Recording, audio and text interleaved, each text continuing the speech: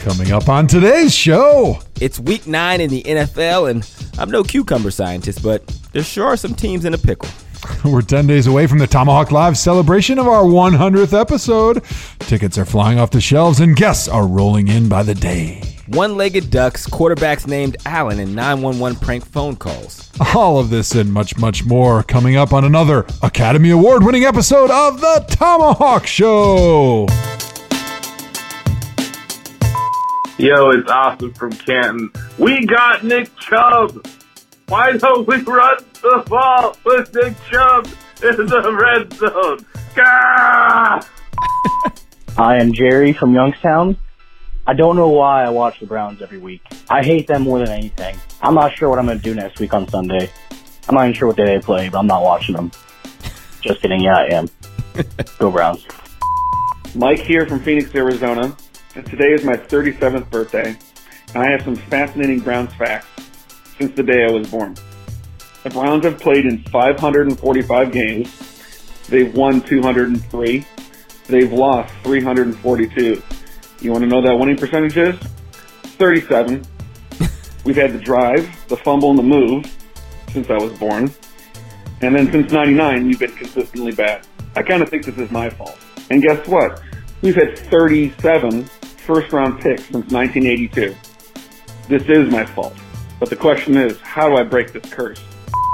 Yeah, this is Vince Canard from Aurora, Ohio. This is how confident I was that the Browns were going to win today. I already had my clothes picked out for tomorrow for Victory Monday. And I had to go back out to my car and replace my Browns polo with a Cavs polo. At least I got my tickets to the Tomahawk Live podcast. See you on November 13th. Hey, Joe and Hog, this is Kevin, Browns fan in Green Bay, Wisconsin. Went out for a nice, innocent Sunday fun day today. Then the Browns game started. Now I'm drunk and I'm going to be hungover as hell for work tomorrow. Go, Joe Hawk yourself.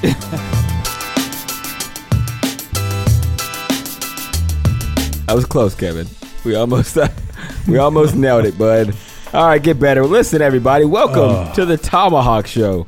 All right, that's not a good feeling that I'm hearing in the voicemail for the Browns fans that thought that the Broncos game would get them going. But before we get to that, I am your humble co-host, Andrew Hawkins, joined as always by Joe Thomas, who is sitting in the nicest farm I've ever seen in my life. And I'm not insinuating farms aren't nice, but I'm talking about the guy has granite chairs he's sitting on, marble floor, a chandelier, They're not even comfortable, the size of an arena scoreboard.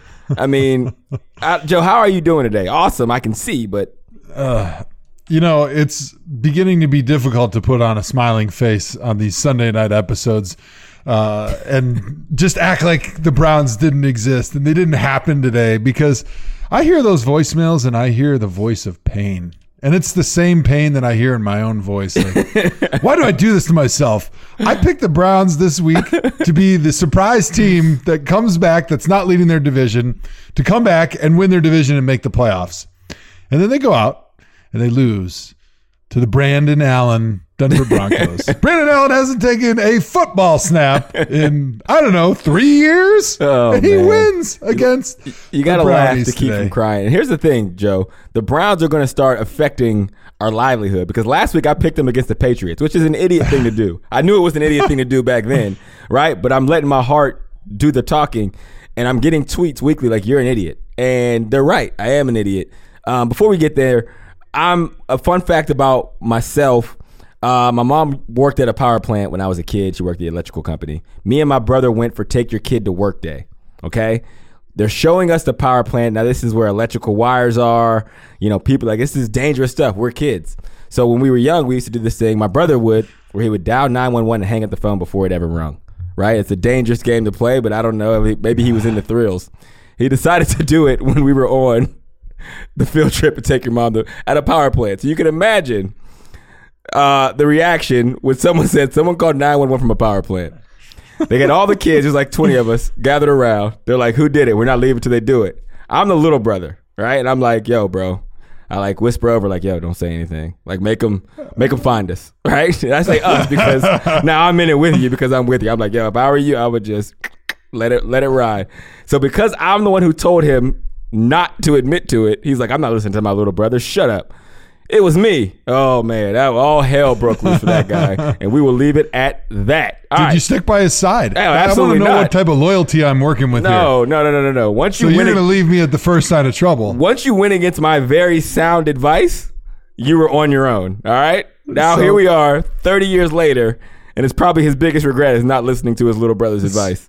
So you're saying that our mortality pact of picking the Browns to keep winning and making the playoffs against all odds on the NFL Network is going to cause us to go down a very, very deep, dark cycle of pain. Absolutely. And you're going to leave me as I you're continue going to be on your them. own because I'm not going to lose my job. They're going to be 2-11, and I'm going to be like, oh, I really think they're still going to make the playoffs, and you're out of there. All right, so listen, follow us on social media at Tomahawk Show on Reddit, Twitter, Instagram. Join the Facebook group Tomahawk. Call our voicemail line. As you can hear, huge part of our show, 440-628-1376. Also, November 13th, Joe, it is inching toward us, man. We have our live show to celebrate our 100th episode in the place where it all started, Cleveland, Ohio, House of Blues. Doors open at 7 p.m. Joe, so many people are in the building. We're going to announce guests the next show, which is our Wednesday episode. I don't know the date for the Wednesday episode, but the next Tomahawk episode you hear, we will announce the all-star lineup that we have for Tomahawk and Friends live in Cleveland, Ohio on November 13th. So make sure you go get your tickets. Head to our Twitter page, Tomahawk Show, hit the Ticketmaster link, get your tickets. I think the VIP might be all out, but there's other tickets, general admission. It's going to be awesome, man. We're going to have a really good time. Couldn't be more excited about it, Joe. What else you got, Joe? Well, the guest list is getting full for November 13th. I know we've been on the horn calling our buddies in the NFL, some of the guys we used to play with, guys that are still in the NFL. And we actually got to the point this week where we said, we're having too many yeses. Yeah. We better back off a little bit because we're only planning on doing 90 minutes. Right. But if we have all these people that we had on our wish list, we're going to have a 2.5 hour podcast, which wouldn't be that bad of a deal, except I think by the end of 2.5 hours of Tomahawk drinking live, I will be throwing up and you'll be carrying me out of there over your shoulder. Exactly. Just the way we did all those years together in Cleveland after the many wins that we had. You're going to be carrying me on your shoulders. Absolutely. Joe, do you ever go back and watch the post-game speech in the locker room after we beat the Chargers the year when we evaded the 0-16? Oh man, we had so many wins that year. It's hard for me to remember. Do you know exactly which win I'm talking about in 2016? Yeah, hard to remember, but I think that was the one I was crying in Hugh Jackson's shoulder. Do you laugh at yourself now? Because I laugh at myself a little bit because I was so happy. I'm like, I was so happy. That was the happiest I've ever been after winning a football game. Yeah, people ask me what my biggest win of my career was. That was it. We finished the season 1-15. And I didn't even, it wasn't like beating 0-16 was all that important. Like being 0-16 and being in the record books, that sucks. But to me, it wasn't like devastating because it's happened before. It's going to happen again. Yep. And it was This just year, the fact that you work so hard and you put so much into every single game to try to get a win, and you go so long without that taste of victory to finally get it. It's like the floodgates opened. Look where we are. So that was the emotion. And now we're on top. Look at number us. one podcast in recorded Look at us. history. Who This knew is we'd get amazing. here? Not me. Who knew we would be on the top? Just right. a few short years after 1-15. Listen, we're already talking about wins from 2016. That's the state of the Browns, the Browns team where we are right now. Those voicemail lines, that's starting to sound like an addiction hotline. I know, man. Everyone's like says their name, where they're from, why they still cheer for the Browns, and why they're going to try to break their addiction. It truly is That's what group I feel therapy, like. which is a perfect segue into dog check. You guys want to hear the sad dog check or the happy dog check? I think I'll leave it up to you guys. Yeah, let's go happy Sad dog. as You want to go sad? hell. I want to go sad. All right, go sad. Sad as hell. Give us sad dog check. Dog check! Oh, goodness. We've played that, 7 times now? 6 times? We deserve it. We 2 do and deserve 6. it. All right, so if you've been living under a rock, drink. The Browns lost to the Denver Broncos. Here's why this is important. The Browns were not supposed to lose to the Denver Broncos because everything we've been saying is they had too tough of a schedule early on. That's what it was. They were helping to find chemistry. This is the game they should win. No Joe Flacco. They're playing against a guy who has never played in the NFL. He's not even top 2 Allen quarterbacks in the league because there's still Josh Allen and Kyle Allen. He's the 3rd best quarterback with the last name Allen in the NFL, and yet the Browns took an L 24-19. Joe, what's going on, man? Where do we even start with this? Yeah, bro? unfortunately, it's just the same theme over and over again. It's Groundhog's Day every time I watch the Browns. It's lack of execution in the red zone. It's missed opportunities. It's penalties. It's bad coaching decisions at crucial moments. Those are all things that happen when you have a young team and you have a team that hasn't focused on the details. Now, how much you put into each cup, I'm not sure. Right. You know, how much is, yeah, they're young, this is going to happen, versus how much, yeah, they're not paying attention to the details, whether that be from the player standpoint or what the coaches are coaching. But, you know, to me, those are the two big themes that we're seeing over and over again. And they talked about, we're going to fix it coming out of the bye week. Yep. They didn't fix it. Now this is the get right game, right? The Broncos, they stink. They just lost Joe Flacco for the year. We're playing against a quarterback that has never played in the NFL. This is the get right game. Like if there was ever a moment where it's time to get on track and go on a little run here, it was this. And then to start really slow the way they did on offense and have to settle for field goals, and then critical moments once again, fourth downs, not converting, bad challenges, wasted timeouts, penalties. Yep. All those things are just reoccurring themes. And I don't know how you get out of your own way enough to be able to win to try to salvage the season at this point. You can't. See, it's funny because we were talking about that 2016 win, and you know why it was such a big deal? It's because we sucked, right? And we knew we sucked. We knew we sucked from day one when we got rid of all our good players. We knew we couldn't do it late in games when we had rookies who didn't know how to make big plays when you needed them. We had nobody making that amount of money, right? Like, we didn't have someone on the team that says, hey, we need a crucial play, go to this guy because that's what they're here for. We didn't have that. So it was a big deal for us to win. Look at this team now. They're 2-6, the Browns in 2019, and they have all the talent in the world, right? And you can say what you want about the offensive line. There's more than enough time there. I don't care. They're not the worst O-line in football, not by a long shot. They're playing actually decent. Right. And so when you look at the team now and you see how talented they are and the results don't look that much different than when the team was terrible, that is a problem, which is why, again, from the beginning, all the bravado, all the shit talking, all of that, like, yo, nobody invented shit talking. That's been around since the beginning of time. But there's a reason why everybody doesn't participate on it every chance they get, where they're not getting into it with, you know, media members or saying like all this stuff, because eventually your time is going to come where it's going to be tough on you, right? And then here you are, and people are going to not turn on you, but when you're not playing well, they're going to tell you about it. And then you can't be quiet all of a sudden. Then that's the reason why in situations, even with the quarterback Baker Mayfield, who I'm a fan of, I think he is an incredible player. I think he will be an incredible quarterback. I think he's still maturing. But now you're in a situation where, because you've put yourself out there in the public, right, of who you are, and it's fine, be yourself. I'm okay with anybody who is being true to themselves, but now you're pressing. And what I'm seeing now is a whole football team that is pressing, right? Because you're in a game you're supposed to win, so the pressure isn't on the Broncos. No, that was that guy's first game. He could have came out there and threw 4 interceptions and nobody would have cared. We would have said, yeah, that's what we expect from a guy playing in his first game. All the pressure is on the Browns because it's something we put on ourselves. And that's my biggest issue with the team, is that, like, yo, now things are affecting the game that shouldn't be affecting the game within the lines, right? Like, you know, we're second guessing ourselves a little bit too much. We're trying to outthink ourselves because you start pressing. I've seen this before, man. We've been in enough Browns locker rooms, and we've seen enough things go bad with these seasons to be like, oh yeah, I know what this looks like, right? And I think that game was it, especially, again, since this is a game that everybody felt like we should have won. And we should have, because we were the more talented team. I don't want to belabor the Browns game forever because it is painful just to think about. I think belabor, that's one of the things you have to drink, right? That's the drink tomahawk word. drinking. Yep.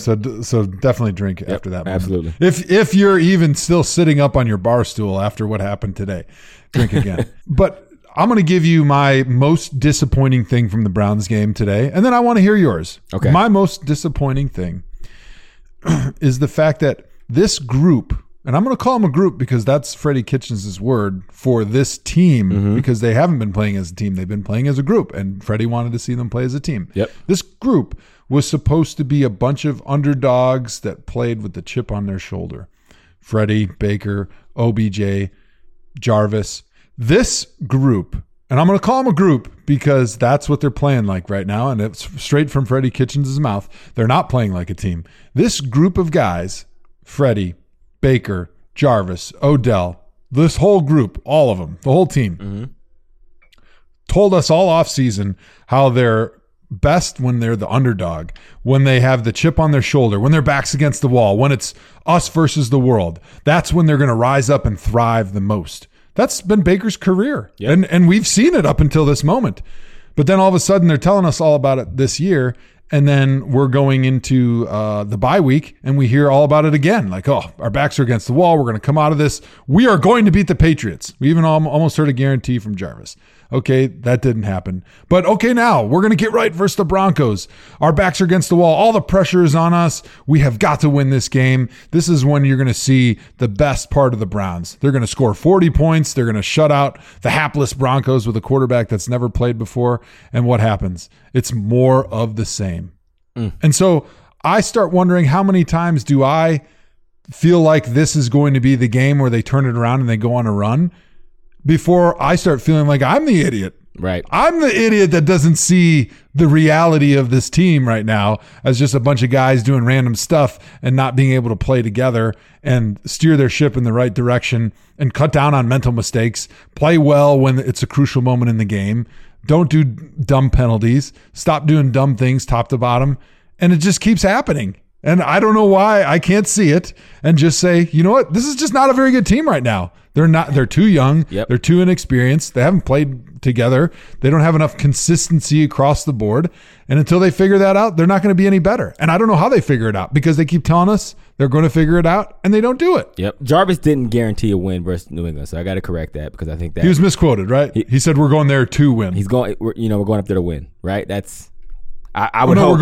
We're going up there and we're going to win the game or something like that. No, but either way, social media like to jump on it. Yep. It really wasn't what he was trying to get to, but it was effectually, I'm sure it made it into the Patriots locker room as absolutely Bill Belichick standing up there going, oh, well, Jarvis Landry thinks you guys suck because he said we're going to New England to win. Right. And that's the problem that you have. Like when you're playing to the media, we're looking for these headlines for them all the time. So people are just running with anything that they say and misconstruing the words. But Jarvis actually played well today. Odell played well. My biggest thumbs down of the game was the fourth down play where they didn't go to OBJ because he was rolling. He had momentum going. You could tell by the route that he was running, and maybe it's the biased receiver in me. I can tell by the way he was coming off the ball. He thought he was getting the rock. It was 4th and 4. They needed a play. If they throw it to him in that play, it's 6. Now, I don't know if the play call would allow for him to Baker to throw it to him. I don't know if it's a Freddie Kitchens thing. I don't know if Baker's seen something. I'm not a quarterback. I'm not going to act like I know what I'm seeing. I'm going to trust Baker there. But my thing is this. You bring OBJ in for the amount of money we're paying him, for the amount of what you gave up. You gave up a really good O-line, which, again, is a problem, right? We gave up Zeitler in the middle. But whatever. OBJ is here for a reason. In that situation, go to him. 4th and 4, one-on-one. I just don't get how that's not, whatever the play call is, that's not the check, right? And put it on him. I'm okay with if he doesn't make that play, then we could talk about how, okay, he's not making that play because that's what the Falcons are going to do, right? Like, that's what the Packers are going to do. That's what the Saints are going to do. They're going to Michael Thomas. That's my thing, and I'm not against going to Jarvis. Even Jarvis was open, but the time we got back to him, it was too late in the defense conversion on the ball. So I'm okay with going to whoever. Just go to him now. Like make that the decision. And in the red zone, give it to Nick Chubb. That's it. That's the only two things I'm going to say. You were only allowed one disappointment of the game, and you gave me 2. I know. Another epic fail by Andrew Hawkins. You're playing like the Browns tonight, Story right of now. my life, man. More epic failure. You know, when I think about the Browns, I think about that great George W. Bush quote. Remember? Fool me once. You fool me once. Shame on. Shame on. Me? You? Wait.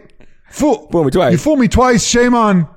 Well, you don't get fooled again. What I'm trying to say is you don't get fooled again.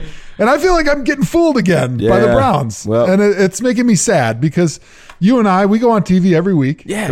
It's in our contract. They're gonna roll us out there. We're the Browns guys. Exactly. And we're gonna sit out there, and in my head, I want to defend them. Like I want to be optimistic. We halfway have national media jobs because we're the Browns guys. Yeah, like we're on the there Browns guys, picking the Browns, looking like idiots every week, and everyone's like, "Yo, who the heck are these two yahoos?" Yeah.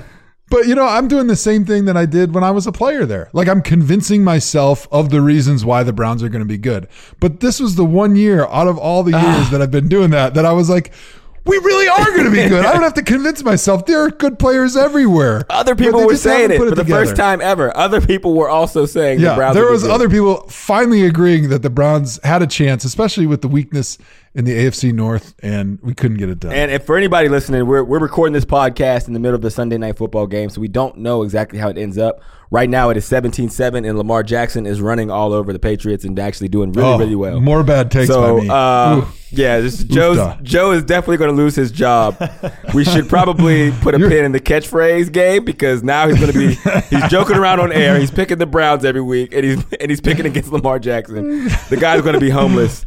Even if he does have a multi-million-dollar square foot farm. All right, so that does it for the dog check. Needless to say, we're not in a good spot. All right, let's head on to Am I Tripping? Tripping.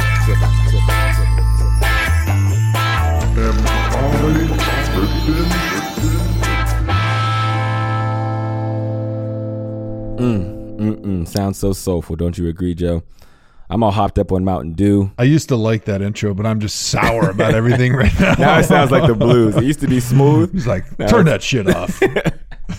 All right, John, the producer, give us our first Am I Tripping?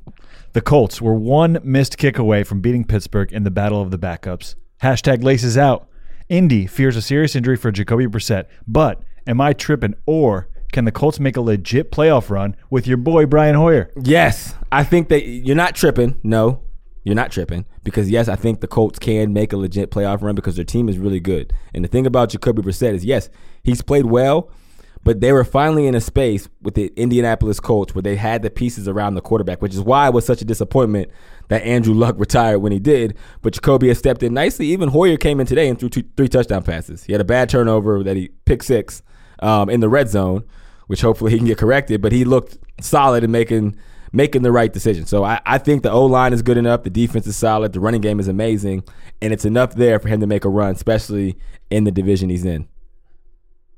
Yeah, we've seen Hoyer take a team to the playoffs when he was with the Texans, and I think as long as he can avoid those major, like, oh crap, almost Ryan Fitzpatrick type games or moments in games, because he's kind of a gunslinger. Like when we played with him, he's going to get back there, he's going to put his foot in the ground, and he's going to trust his eyes, and he's going to let it rip. And that works a lot of times really well. But there's times in games when he'll go on like really bad stretches, like he did, I think, in the playoffs with the Texans, where he threw like 3 picks really quickly. And if he can learn to avoid those, he's got enough pieces around them. They've got a really good defense. He's a really good quarterback at times. He's got a very good offensive line, good run game, good weapons. And I think as long as he plays within the confines of Frank Reich's offense and he doesn't try to do too much, and if things do start getting a little bit sideways, maybe the play caller can kind of help him a little bit with dialing it back and maybe doing a few things with run game, play action, maybe like one route read type stuff where he gets an opportunity to kind of settle down and he doesn't go haywire like we've seen a few times in the past. Yep. And you got to show love for a Cleveland quarterback. Cleveland native, actually. Cleveland native. Which leads us to our next point. John? The Bears' offense looked putrid again this week. People will blame Mitchell Trubisky, but I think Matt Nagy shoulders a lot of the blame. Am I tripping, or is it going to take more than a QB change to fix the 3-5 Chicago Bears? Another Cleveland native, Mitch Trubisky, is having a tough year. We saw some good things from him last year, though, and so I'm wondering, like, what was Matt Nagy doing last year to help build confidence, to give easy completions, help him with some of his route progressions and the things he's trying to do within the game that are easy, that he feels confident in? And what is he doing this year that he looks totally lost and totally a lack of confidence in everything that he's trying to do offensively, to the point where they can barely gain a first down in the first half of an NFL football game? I feel like if you gave me an entire half of football, I have a horrible arm, but I could probably complete 3 or 4 passes. Ooh. Give me a couple easy completions, a couple tunnel screens, maybe a back shoulder throw where I could throw it up to some tall guy. I could probably throw for 30 to 40 yards in the first half. Yeah. And I'm wondering, it's not like the Bears were playing their own defense from 1985. Like, why are they so bad right now? So as a player, my best seasons were when I didn't give a shit. Right? And some of the best players in the league are guys who don't care. They're just out there playing. Mitch looks like he's playing scared to mess up. So I remember my first year in the league, which I kind of stormed on and was able to basically ride that for 6 years, was because I was so happy that I made it there. I didn't care about I'm like, I don't care if they cut me tomorrow. I'm here. This was my goal. I made it. Like, if they cut me tomorrow, I had to catch my first game. I'm already in the stat book. I played in the NFL. So I was on house money for quite a while. And then I'm like, I can get another contract. And then once I got a good contract in Cleveland, the pressure started coming a little more like, I got to live up to this contract. I got to do this. I got to do that. And then you start to play scared to make a mistake, right? Which is why I had to get out of New England, because I'm like, I know I'm going to fuck up here. This is not the place for me. I don't want to be the guy who ruined Tom Brady's legacy by dropping a third down pass in the snow in New England to go to the playoffs. Nah, I'm good. I'll ride the Browns wave into broadcasting. All right, so anyway, Mitch Trubisky is playing not to mess up. And even late in that game, he finally started taking shots, and then the defense even started playing better, because now a defense who was super talented felt like they had a chance, because Mitch was like, oh, man, I'm down now. I have nothing to lose. Mitch has to play like he has nothing to lose. If he does not do that, then it's only going to be a matter of time for them to make a quarterback switch, because their defense is too talented. And when you have a talented defense, the window is too small for your chance to win a Super Bowl, let alone get in the playoffs. Because the defense is only as good, basically, as your weakest link. Yep. And that link is not necessarily one person, but it's sort of like a group. So if your linebackers stink, or your defensive line stinks, or your secondary stinks, you're only as good as any one of those groups, as the weakest part of any one of those groups.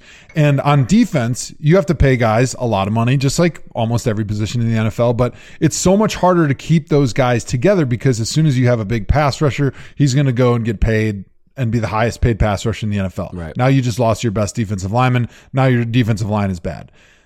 Same thing for all those positions, linebacker, secondary. Where on offense, once you get the quarterback, then you can put role player pieces around him, a la Tom Brady. Yep. And you can get some good players, but you don't have to break the bank with guys. And then you have continuity. And as long as you have that quarterback, you can have sustained success for a long time on offense, which is the Tom Brady, the Aaron Rodgers, the Drew Brees. Like, those models, they work long-term success. Defense, you have a 2 or 3 year window, and then those guys are going to leave. Look what happened in Seattle with the Legion of Boom, right? You have 2 or 3 amazing years, and then all of a sudden the guys are getting old, because you get older on defense quicker than I think on offense. Like, once you're 8-9 years in the NFL on defense, like, you're starting to slow down, and a lot of times you're not playing at that elite level anymore. And otherwise, guys are hitting free agency, and then they're going to go get big money elsewhere, because you can't keep all 11 guys together on defense. It's really hard. You don't have enough salary cap. So the Bears realize they're kind of in this window, and that's why I'm kind of surprised that they didn't make any moves at quarterback before the trade deadline. I'm sure they had some feelers out there, but a guy like Nick Foles, Cam Newton, like, there's guys out there that are proven quarterbacks that you would think the Bears would try to maybe bring in. Hey, even Ryan Fitzpatrick. Bring in a guy that's sort of a proven winner that can at least give you a better opportunity than what they have going on right now, because it seems like Mitch Trubisky just is not the answer, and they're kind of wasting this great defense that they've put together. And here's one thing that happens, and it happened earlier on in my career when we had a really bad offense, and we actually had a pretty good defense, is offensively, you keep putting your defense in bad positions, and they're selling out and they're giving everything they got every single week, but they start wearing out because they're on the field so much. Yep. And defensively, when you're tackling guys, that wears on you. And like, the wear and tear that puts on your body as the season goes on, all of a sudden, as the wear and tear goes up, the effort starts going down a little bit on defense, because they feel like it's hopeless. No matter what they do on defense, no matter how many stops they get, unless they score from a turnover on defense, we're not going to be able to win the game. Right. And you start getting that, and then the effort and the preparation start slipping, and then you don't have that great defense that you used to have. So figuring out that offense ASAP is crucial, or that defense is going to slip. And I think we've already seen it a little bit. That Bears defense, not quite the defense we saw from last year already. Yeah, no, I mean, you said it all. What do you got next, John? With the Dolphins beating the Jets this week at the Fish Tank, am I tripping, or are the 0-8 Bengals now in pole position for the number 1 pick? I mean, it would be easier. I've been down that route. Clearly, the tanking thing doesn't work, right? Like, we have all the assets now, and the Browns aren't winning. But for the Bengals, I think their biggest tank move was benching Andy Dalton. Now, I get it. Andy Dalton isn't a sexy pick to a lot of viewers and fans, and he's been to 5 playoff appearances, no wins. But the reality is, he gives your team the best chance to win, in my estimation. So by doing so, by putting him on the bench after a game where I think he threw for like 330 yards and a touchdown, no turnovers, right? So that was the performance that got him benched. Meanwhile, the defense on his birthday. Savage. Meanwhile, the defense tackles like a middle school team, right? Cooper Kupp went for like 700 yards receiving in a game in London. The run game is non-existent, even though Joe Mixon is a top 5 running back in the league, one of the most talented players in the league, but there's zero run game in Cincinnati. But I get it. All right, you want to move on, and maybe you're putting yourself in position to get a top pick, but that is what does it. When you put your best option at quarterback on the bench. I failed to mention Andy Dalton would have been a great option in Chicago. Yeah. Can you imagine Andy Dalton with some of the weapons around him and that defense? I think that would have been a team that could have a lot of success. Why wouldn't they have done that? You've already benched Andy Dalton, and now you've already said that he's not our future anymore. Because once you bench your franchise quarterback like that, it's over. Like you can't ever bring it back and say, "Oh, now we love you again." Like they're divorced. Yep. It's done. He has been fully separated. He's bought a new house. He's living with a new girlfriend already. It's over with him and the Bengals. So why wouldn't the Bengals try to trade him to the Bears? I bet you the Bears would give up a 2nd-round pick for him right now. It was probably too late when they did it, right? Because they probably weren't shopping. The Brown family that. But if they knew this was on the horizon, they should have started shopping already before the trade deadline. You had to know that he was going to get benched. You don't just bench Andy Dalton like the day you wake up and you bench him. Like you've been thinking about this. You've been talking to Mike Brown. You can't bench your franchise quarterback without talking to the owner for weeks. Yeah, he must have been talking. They must have been talking with Mike Brown. I don't think so, said, man. Hey, I'm telling you, the week to do it. The Brown family that owns the Bengals, they are loyal sometimes to a fault, at least to their decisions and players or whatever. So once they decided he was a franchise quarterback, it was him. It would take some major convincing. I remember he didn't want to trade Carson Palmer. Carson Palmer wouldn't show up to work. He said, "I'll retire before I will come back there," and they still did not want to trade him, and it broke their heart to even do that and send him off to Oakland. So I can see where they finally convinced him to bench Andy Dalton. They're like, "Hey, we have to get this news out because there's 3 hours left in the trade deadline," right? Because there would be no other reason to even make that announcement on your bye week, on Andy Dalton's birthday, on the trade deadline day 3 hours before. So to me, it just seemed like a Hail Mary. Like they finally convinced the powers that be to make that decision to make it public so that they can see if there were any calls coming. It didn't happen because also they didn't trade A.J. Green, who's on the last year of his deal, right? And now you're either going to franchise him or hope that he signs the long-term agreement, or we're going to let him go to free agency. Like you might as well have gotten something for him if there was an opportunity out there in the world. So isn't that crazy that they didn't trade A.J. Green? But because there's no way on earth A.J. Green re-signs because the Bengals have never broken the bank for a free agent. Yeah, but they're even their own guys. I see what you're saying with the loyalty thing, but they have never broken anybody off who's become a free agent. They always have tried to re-sign guys early, which is pretty smart because you can get a discount when you re-sign them early. Mm-hmm. And they've never broken the bank with their free agent. And so saying that, they would have to probably pay, I'm guessing, AJ Green 10% above the next closest bidder to get him to re-sign, to come back to play with who knows a quarterback for a team that stinks. I mean, as a receiver, you got to tell me, but I don't know. I would think that where you go in free agency when you have an opportunity like an AJ Green, you want to go to somebody who's going to get you the football because you want to have your 100 catches. Because at some point, AJ Green is thinking, yeah, Super Bowl, that's what I want to do, but I also want to go to the Hall of Fame, and I can't do that having Ryan Lindley throw me the football. I mean, look, you know as well as anybody else, right? I can make the same argument for Joe Thomas being traded to the Super Bowl winning Denver Broncos. But at some point in your career... Yeah, but it's different as an O-lineman. Nobody has to throw me the ball. I'm just showing up and I block the guy that's across from me. It's easy. Like, I do my job. You're right, but you're the missing piece before a Super Bowl run. Like, if you want to win the Super Bowl, that's the move you want to make. But you are loyal to the Cleveland fan base. You are loyal to this organization. You've been here since the beginning. Your family is here. You view this as a second home. You have a home here. Your kids are in school here. That same thing could come into play for AJ Green, where as much as he wants to win a Super Bowl, as much as he wants to win, as much as he wants playoff wins, he's been there from the very beginning, right? He's seen every penny of that big contract when he was made the highest paid receiver in football. So if they sign him to another 4-year deal, if he signs another 4-year deal, let's say in a random place, let's say the Chargers sign him to a 4-year deal, he's making $17, $18 million a year. After 2 years, they'll cut him. Right? If they don't think he's living up to it, he's old, he'll be 33, they'll say we're done. In Cincinnati, if they sign him for a $15 million a year deal in the same scenario for 4 years, he's going to see all 4 of those years that he's going to make all $15 million, and he's not going to have to leave his current home that he's in. His kids don't have to leave their school. His wife doesn't have to change her world, her game plan, her way of life. Her nail salon. At some point, the comfortability of it outweighs whatever. Yeah, I see what you're saying. Side. But no, this is a real question. I'm teeing this up to you.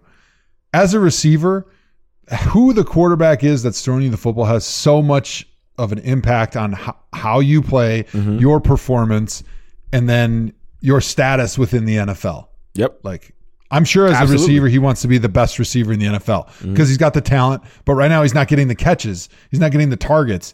He's not in an offense that's prolific. So he doesn't have an opportunity to be in that conversation.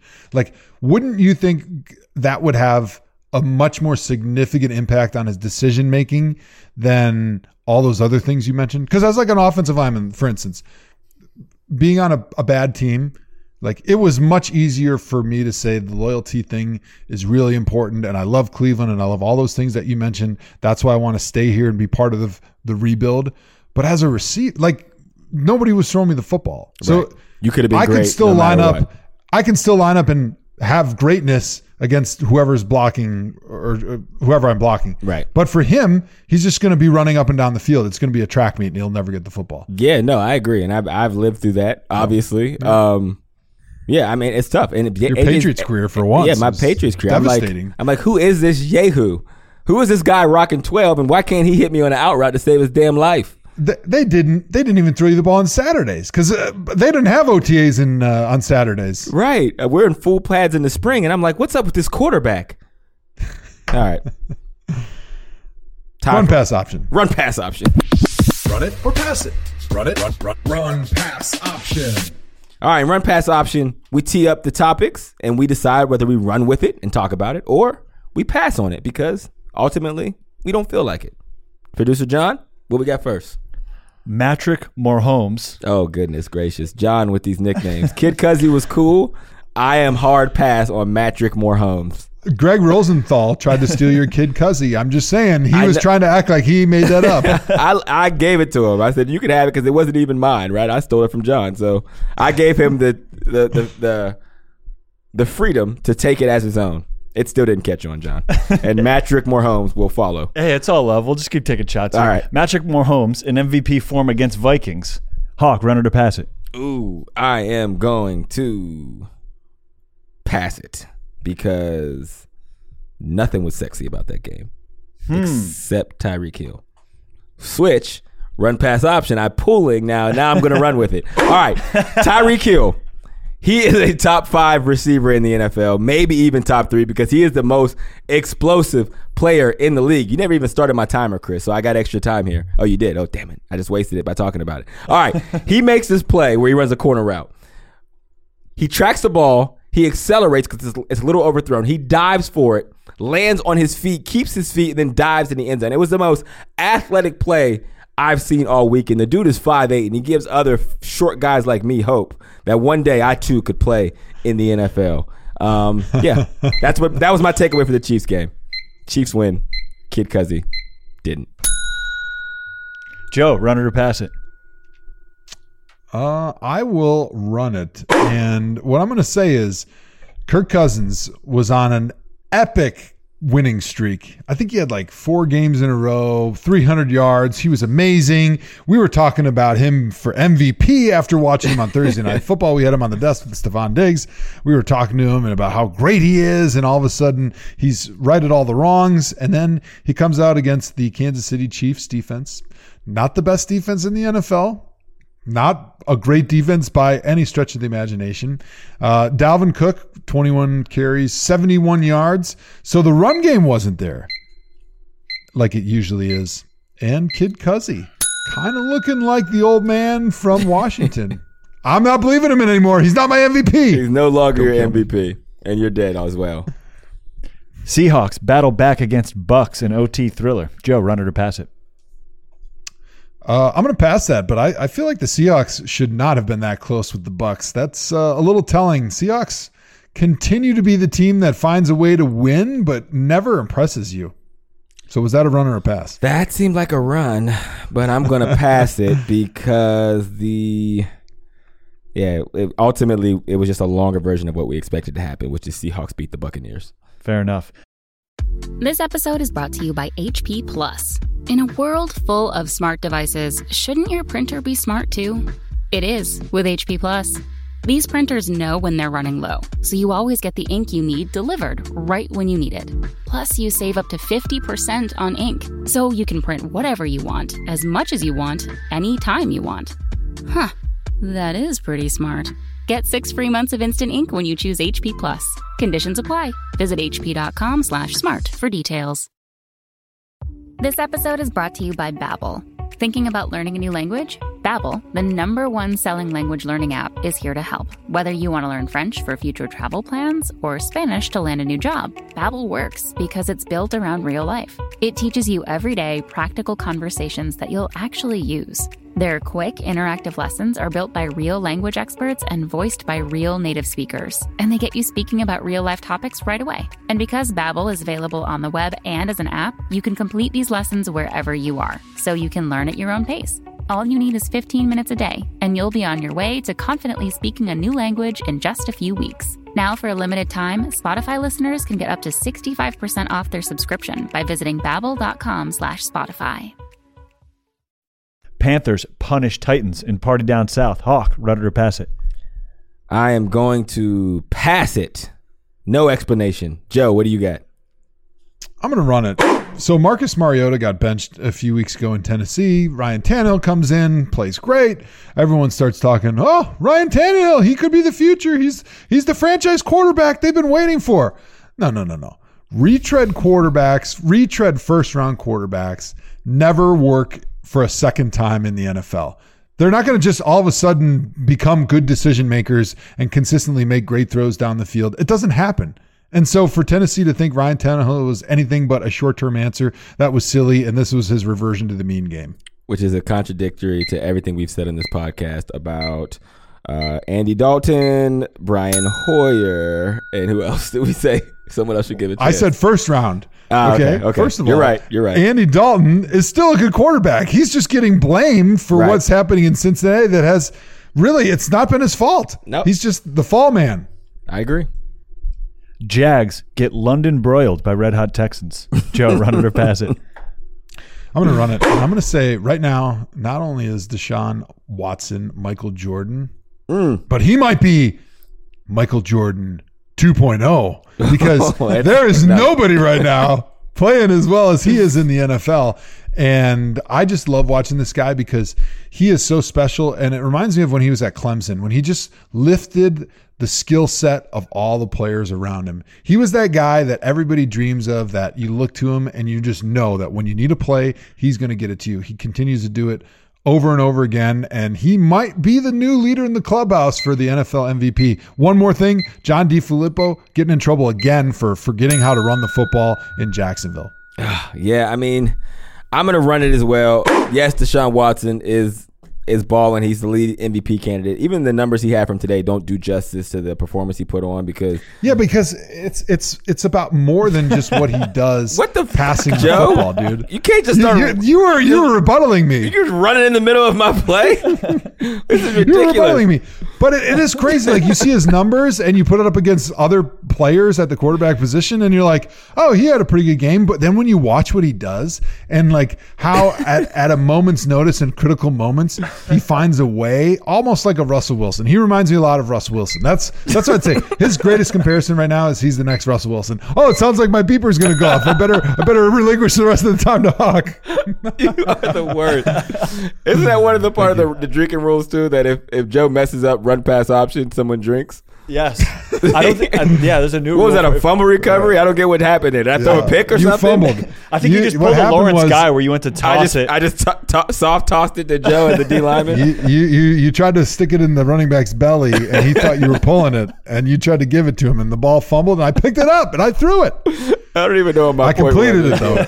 Oh, that might have been my favorite thing that's John happened. DeFilippo, maybe? Yeah, it is what it is. Actually, I think Flip has actually done a decent job this year. They didn't run the ball well today. Minshew didn't play great, had a bunch of turnovers, which rolled the red carpet out for Nick Foles to take right back over. Even after the whole Minshew Mania thing, we sold a bunch of mustaches and T-shirts. Thank you for your service. Get a clipboard, right? But I think DeFilippo has actually done a really good job this year under the circumstances. We will really see what this offense is made of once they put Nick Foles at the helm, because that was supposed to be the big fix in Jacksonville. So I can say, yeah, Flip's done a good job with Minshew. He's throwing the ball well. But the biggest knock against Flip, why he got fired in Minnesota, is he doesn't know how to correctly balance running the football effectively and throwing the football. Like, he's got a really good background in passing, but not much of a background in running. And so when anything gets tough and his back's against the wall, he just throws the ball all over the field, and then they end up with like 10 carries for their running back for a team that's trying to be built with hard, tough-nosed, run-the-ball football, which is what Doug Marrone wants to be with the Jacksonville Jaguars, and he's not getting it. And it was kind of the same thing with Mike Zimmer in Minnesota. Zim just wants a guy that's going to run the football and not turn it over, and they can win with tough defense, and then Flip just throws the ball all over the field. So until he figures out like what is the appropriate balance between running and passing and where does the play action fit, he's going to struggle, I think, as an offensive coordinator. If I'm not mistaken, I think Leonard Fournette is like, he's third in the league in rushing. So I don't know. If all but I'm saying, what happened today? Look up the stats from today. Well, they went down big, and they were trying to like surge back. Yeah, but you know why Kyle Shanahan's a great offensive coordinator? Because we're down 28-3 against Pittsburgh. And now what are they thinking? Well, we'll give you all this underneath stuff. No, what do? We run it. We remain unpredictable. Okay. Now all of a sudden you're gashing him in the run game. Now they have to come up a little bit closer. Now you can take shots. Now you're scoring all over the place. But if you just become one-dimensional, I don't care what the score is, it's impossible to come back. They got blown out. Yeah, they got down early, but playing the let's pass it all over the field game didn't get him back in the game. Or he was like, hey, I have to give Minshew enough rope so that he can yank himself out of the starting lineup with his performance. So just keep throwing it. Eventually he'll throw 3 picks, and we can get Nick Foles back in here next week or after the bye whenever he's healthy. All right, what we got next? Well, you know who stays committed to the run game? Joe Thomas. Joe definitely is committed. Because he ran his 3. He ran your 1. He ran my 3. He ran his 3. You ready for your last one, Hawk? Yeah, let's do it, man. Raiders improved to 4-4 in hard-fought home win over Lions. So you're going to run it or pass it? I am going to pass it. Could care less about the Raiders. Just kidding. Love you, Raiders fans. Wow. Chargers, discount Packers, double check the win column. Run it or pass it? Alarming because they got their butts whipped by LA Chargers, but not enough for me to run it. What we got next? Buffalo rumbles to 6-2 against rookie Haskins. Run it or pass it? I'm going to run this one. Dwayne Haskins did not look great. I don't know if it was a game plan situation. I don't know if he's actually not ready like the reports we've heard. The thing that strikes me about Dwayne Haskins is he is not a mobile guy. He is not a dual threat. I don't care what Stephen A. Smith tries to tell you. This is not a running quarterback. He had trouble evading the sacks that came. So they need to build an offense where he sits in the pocket and is able to pick it apart. Either you have to get him to that process, build around him. The offensive line didn't play great today. Adrian Peterson rushed for like 100-plus yards in the first half, which is wild. Mm-hmm. But Dwayne Haskins ultimately has a lot of ways to go. Joe, you want my last 5 seconds? Yeah. Dwayne Haskins needs to take a page from the Matt Schaub book of when you're down by a shitload of points and you get to throw the football. Matt Schaub had 500 yards passing last weekend because they were down by like 30 at halftime. Haskins throws for 144 and they were down the entire game. That says a lot about what the Washington Redskins have been trying to tell us since they picked this guy. He is not ready. Yep. He is way too raw. We cannot put him out there or we're going to get 144 yards in a game that the defense was playing the prevent the whole time. I could throw for 144 yards against the prevent defense. I'd check it down to Hawk the whole time. To his credit, tunnel screen to Hawk. Tom Brady also threw for 140 yards versus the same defense. So basically, Dwayne Haskins is Tom Brady.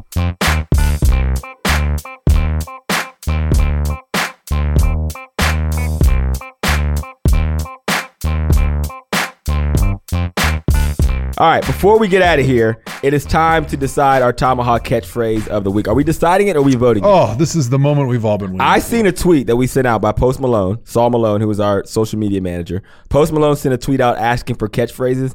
At the time that I looked at, I think it had like 90 responses of different catchphrases. This is clearly everybody's favorite part of our show. We are just bit players in the game of Tomahawk All right. podcasting. First, can we get a recap of last week's catchphrase, which was, I think, Papa don't play that, and me and Joe used it masterfully. Joe was way better than me, though, but just play So it, that's Chris. the thing. We're going to start voting on who did it better. You know, like in Us Weekly, Yep. you know, the smut magazines that we all used to read, let's be honest. Yeah, we were all in those. No, we I loved did Us not. Weekly back in the day when in the day of the hills. Remember Lauren Conrad and all those gals Joe. on the hills. That I was never the took you best for a stuff Hills ever. guy. All right. Yeah, I was a Hills guy in college.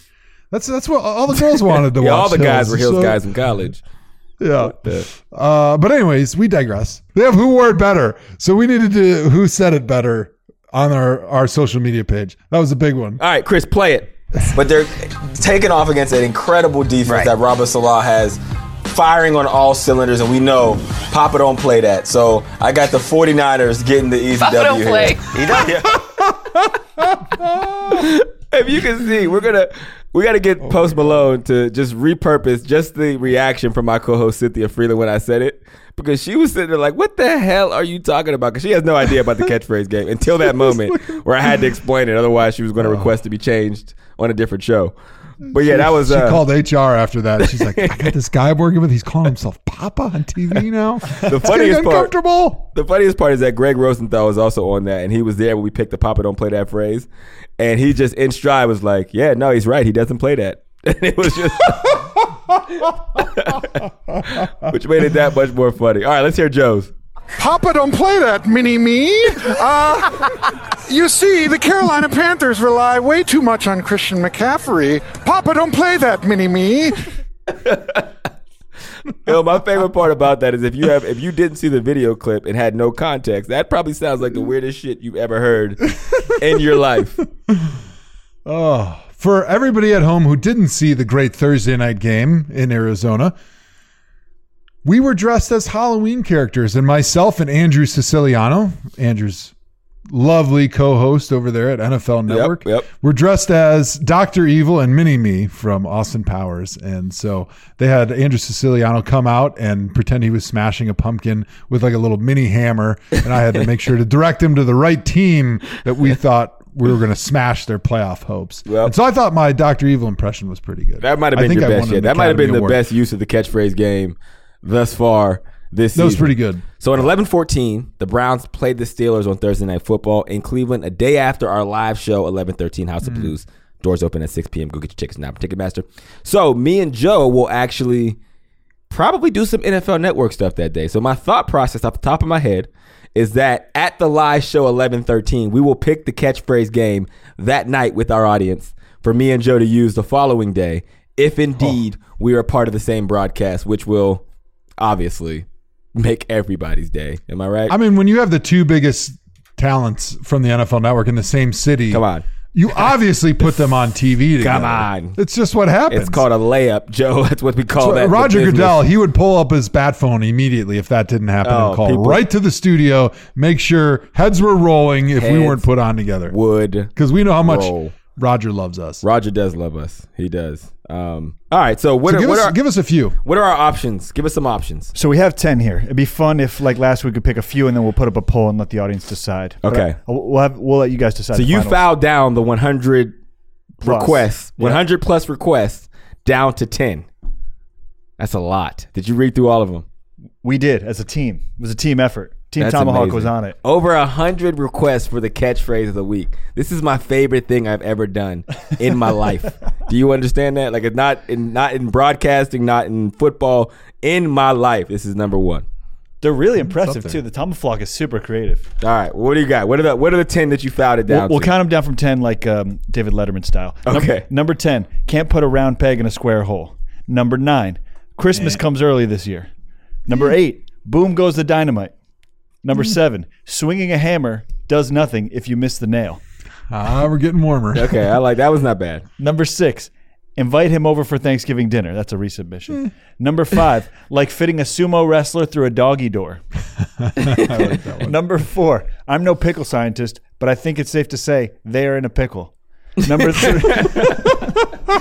Number 3, you can take that to the piggy bank. Number 2, a broke clock is right twice a day. And number 1, all talk, no trousers. Guys, your initial reactions to our 10 finalists. I think there's like 3 in there I liked. Yeah, I would say 4. I would actually argue that I think the pickle scientist one is my favorite, but it should say I'm no cucumber scientist, but I think it's safe to say they're in a pickle. Yeah, because that would be funnier, in my opinion. Yes, they can't all be top-notch comedy writers like yourself, Joe. I mean, they're just the Tama flock. All right, and we appreciate their submissions. All right, so that's on. We're definitely voting on that one. I'm no cucumber scientist, but it seems they're in a pickle. Wow. But I think it's safe to say they're in a pickle. It's safe to say they're in a pickle. All right, what were the other ones? We also tried to pick ones that wouldn't get you guys fired, but it seems like these are like pretty run of the mill. Like I actually like the ones that get us fired because it's funnier because we sound more ridiculous. If we say this, we just sound cheesy. Yeah, we just sound like bad. This might get us fired faster. In a square hole to be like, oh, more cliches from these losers. Yeah, we could have signed anybody to say that dumb stuff. Well, in that case, we can dip into the might get Hawk fired bucket. A one-legged duck swims in circles. You can't make tea with a broken kettle. I like that one. Light shines on a dog's ass once in a while. Yeah, that might be a little too much. Here's one that I like. You can't find that in a bag of M&Ms. Oh, little M&Ms hat bag, tip. not in a bar of M&Ms. Yep, you can't find that in a bar of M&Ms. They'll just drug test you if you say that shit at work. M&Ms. At first it was Mountain Dew. Mountain Dew was getting a lot of free love. M&Ms now, I'm sure their sales have skyrocketed. Mars, I checked their stock. They're up 10%. Yeah, like for sure. We got to get in touch with them. Like, hey, don't know if you know this, but Hawk is really helping M&M's get into the candy bar game. All right, so what are we going to do? What are the ones we're putting on for vote?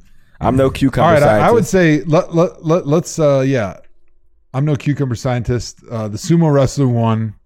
Swinging a hammer does nothing if you miss the nail. All talk and no trousers. I think those are. I don't even get that. All talk, no trousers. That's doesn't make any sense. All right, I love it. All right, we'll get that one up. Honestly, we know the cucumber is going to win, right? We know I'm no cucumber scientist, but they sure are in a pickle. Like I like the sumo wrestler through a doggy door though. That's funny. And what was the other one that was good of the might get Hawk fired? A one-legged duck swims in circles. Swims in circles. I don't even know what that means. I mean, I know what it means, but I don't know what the point of it. So here's the 3 we're voting on. How many choices do we get on a Twitter poll? Ducks swim with their feet? I'm so confused. Me either. All right. A one-legged duck swims in circles. Put that on there. Pete is definitely going to be excited about that one. The next one is I'm no cucumber scientist, but I think it's safe to say they're in a pickle. Brilliant.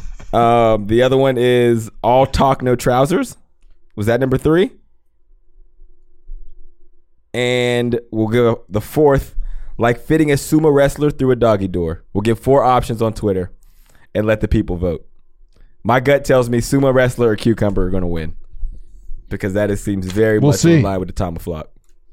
All right, I'm excited about it. Not excited about getting fired, but excited about saying weird stuff on television. We'll be doing the Tomahawk Show 8 days a week now. Twice on Sunday. 3 episodes a day because it's our only full-time job, ladies and gentlemen. Hey, everybody. Welcome to the dinner edition of the Tomahawk Show. I just had meatloaf. How about you? All right, so that does it for this episode of the Tomahawk Show. Joe, what do you got for final thoughts besides you living in a farm that looks like the house that the Fresh Prince of Bel-Air moved into? My final thoughts are I'm really starting to wonder what you think about and what you thought the farm looked like when I said I was going to the farm.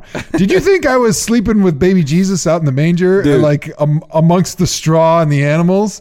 Like, you realize that people that live on a farm have houses too, right? I know that's probably a long way removed from LA and Hollywood and the star-studded life that you live. So much square people footage. that farm have houses as well that have roofs, as you can see, and walls. Yeah, I get it. I don't know what I did imagine. Hey, when you say farm, I do think there's a space in the place that has a hay floor. Hey, man, the invite is out for you and Keisha and the kids to come out, and we can give you a day on the farm. I think they would love it. They would have a blast. Austin, we already know Austin gets along with my kids. Yes. So it'll be just the problem is if you can get along with my family, which is real dicey right now at this point.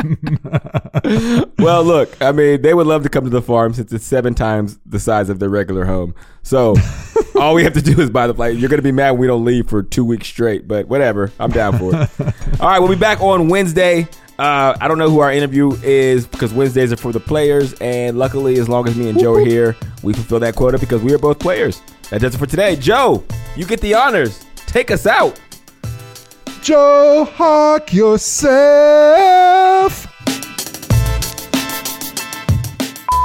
Guys, I did not watch the second half of the Browns game tonight. Instead, my wife and I went out on a wonderful date, and we had a beer together, and I did not look at my phone or the TV even once, and it was incredible. In fact, I recommend this strategy to my fellow Browns fans for all future games. Skip the game. Go on a date. Go on a hike.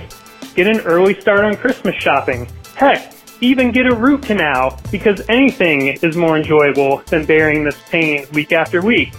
Also, on an unrelated note, we just moved, and I found out that we have Steelers fans that live above us and below us, so I think we might have to move again. But even moving a second time would be more enjoyable than watching the Browns.